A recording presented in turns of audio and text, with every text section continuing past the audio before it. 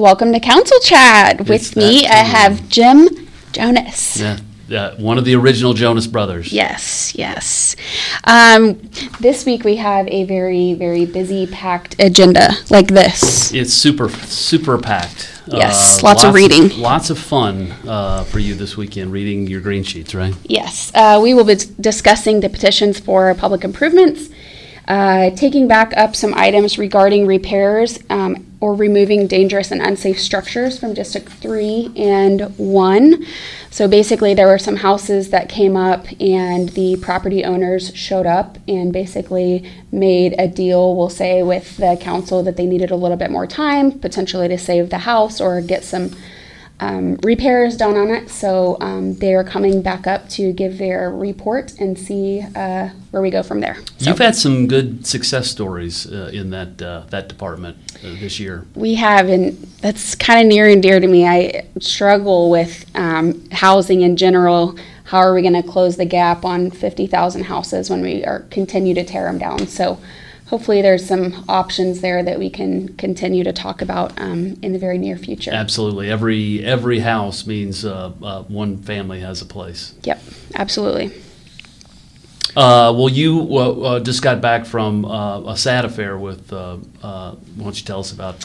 Yes, so I did. I just got back from Representative Gail Finney's. We'll call it a celebration. It's probably one of the most incredible services I've ever been to. The governor was there, Mayor Whipple spoke, lots of different people from Topeka were there. It was really an incredible event, and she was a very, very special person that did some really incredible work, and I was happy that I was able to be there to witness it for my own eyes. Yeah, I was going to ask you. I didn't know her well. I'd only met her a couple of times, but people spoke of her in these reverential ways of that she's done so many things on a personal level, not just as a representative, but as just a community leader. Yep. Generally, she was definitely power of the people. I mean, seems to be what she eat, sleep, and breathe. Making changes for the people, whether it was Medicaid expansion or working on the Evergy polls or some of those really tough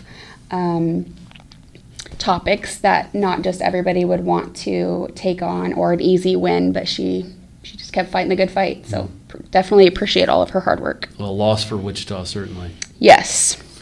Well, what about, I know on the agenda when you mentioned it, the facade improvement program, do you want to talk a little bit about that and in the, I don't have to put you on the spot, but just generally that the city is trying to do some of these facade improvements and has a means by which it offers it to building owners to improve their buildings? Yeah, I believe there's two different facade improvement projects that are going to be on the agenda this week. I know for sure the Legacy building is in Johnson's district, yep. And off the top of my head, I can't think of where the second one is. But yeah, it's an incredible opportunity that offers some really great improvements. And it sounds like in the past they've been really successful, so I'm excited that we can continue to have those conversations. Well, there's lots of good things happening in Wichita these days. Did you see the news about this federal grant that's going to WSU? I did. $51 million.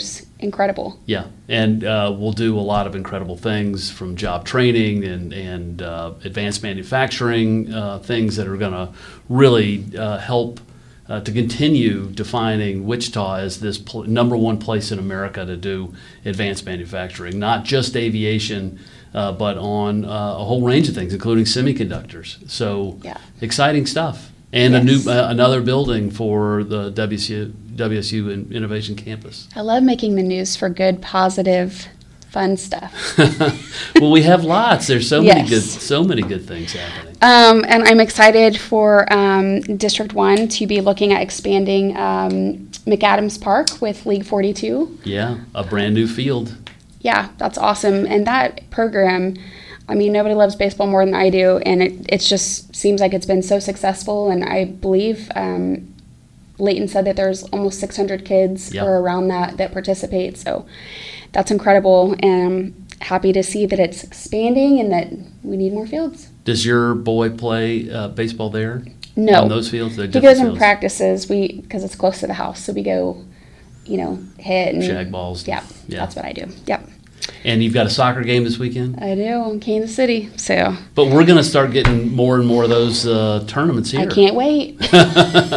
Well, it's really big, successful that Stryker was able to attract this national soccer tournament. Yes. That's going to be a huge deal for the city. I don't know how many millions of dollars of impact it'll directly have, but even indirectly of having so many out-of-town teams and parents and kids coming here for that tournament. It's a great way to showcase. There's a lot of synergy around 96 and just all the restaurants and shopping, and Dave & Buster's is right there, and Top Golf, and I'm not sure when that's opening, but it looks pretty like it's soon. getting close. Yeah, the nets are up, and I think they're coming along on that. Something else that's going to be on the agenda this week is approving a contract with the ComCare Addiction Treatment, the drug court program, which helps those suffering from substance abuse turn their lives around to avoid criminal drug conviction. So when I worked at ComCare, I learned a little bit about that program, and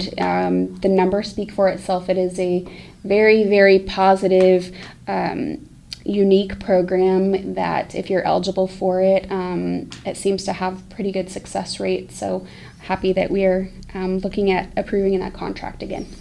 Yeah, and we're also closing in on redistricting work. I don't know that. Do you have any comment on the process and how that's going? It was kind of my first rodeo to be part of it. I mean, I watched the county process just because I knew that it was going to be coming to the city, fairly soon. So it's a little nerve-wracking. But I just, whatever happened, we would, just take it head on. And it was very interesting, though, to sit back and watch, and I had to take little breaks from it sometimes. Yeah, so, but yeah, it's looks like they have maybe 2 maps left, and I think maybe they come to the council maybe the 13th or something. Yeah, I think that's right. It's Dabs first. Oh, No, yeah, right, that's right. Dabs I'm sorry, they first, go to Dabs right. for in September, so. That's but it's coming. coming. But it's coming along. Yes. Coming So we're also looking at the approval of fire equipment and some new apparatuses, and I believe they are replacements and not additional trucks. But I'm very excited about that. Sounds like the fire department needs them, and happy that we're able to try to supply the things that they need. And speaking of fire, you have a temporary fire station going in. We do. Just for you want to talk about that a little bit? Yeah. So with the Amadon Bridge project, I learned actually the day before the election when I went to the DAB that I was the only person there that was not staff, and I know how much traffic that bridge gets. So to me, that just said that nobody knows about this project yet, and it's going to be, altering a lot of schedules for some amount of time. So.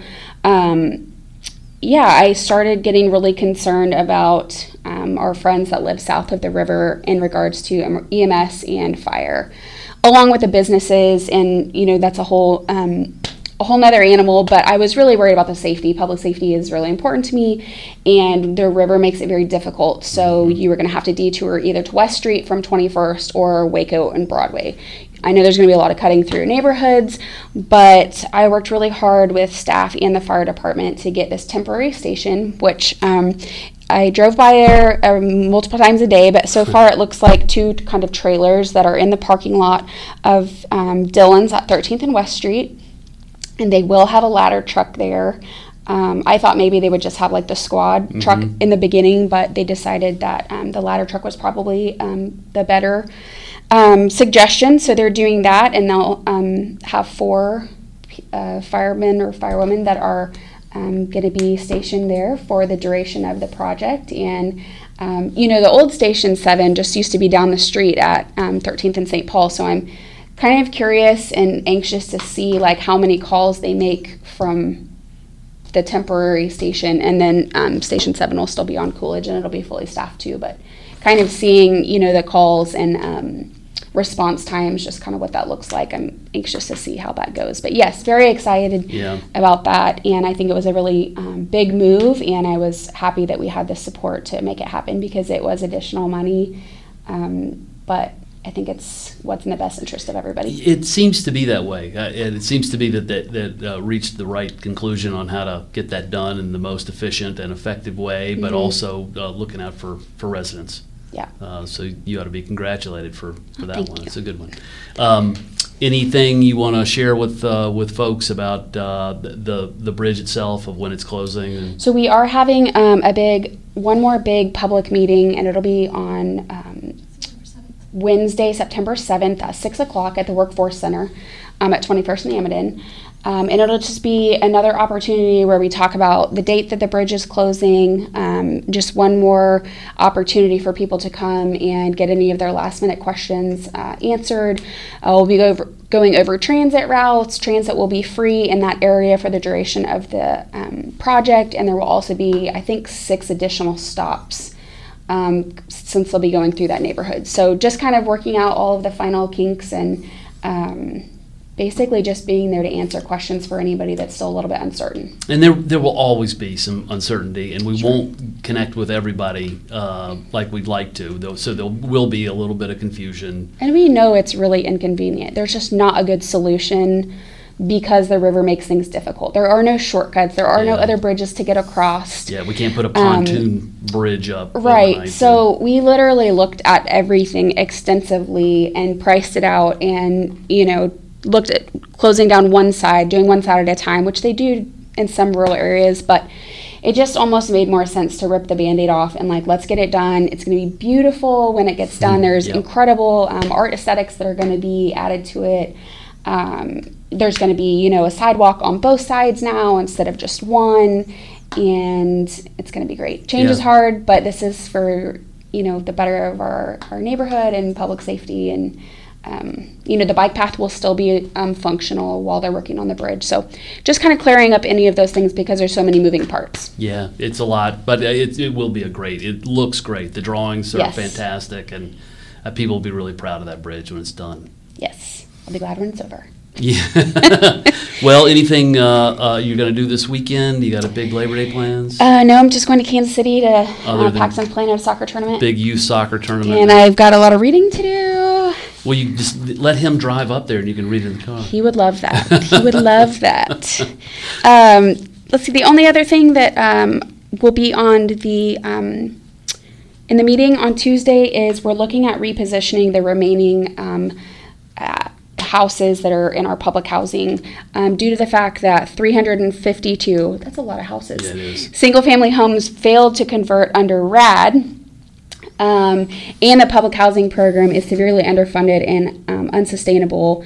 WHA, which is Wichita Housing, must pursue additional repositioning strategies to preserve the affordable housing stock while stewarding federal and local resources. So that was a mouthful. Yeah, it was. But I have lots and lots of confidence in our housing team. They are well, you've met Sally. She's amazing. Yeah. And I'm sure her staff is just as awesome. And I mean, that is an incredible task, trying to take that on and learning what the best options are. And I'm a huge advocate for affordable housing. It seems like we do have a lot of housing going on, and we need it in all of the Every arrays. district, But I think we need to focus a little bit more on the affordable piece, which it's so much different than when I bought my house. I mean, rent seems to be just really a lot higher than I remember it being, and I know, that's just kind of the common theme with everything, but excited to at least continue those conversations and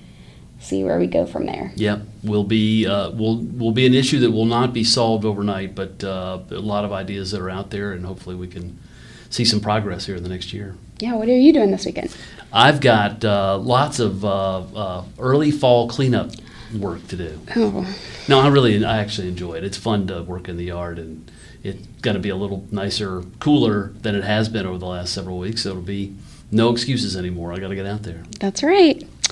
Well, thanks for joining us. Be sure to follow on Apple, Spotify, or wherever you listen to your podcasts. Yeah, have a happy Labor Day, everyone. Yep.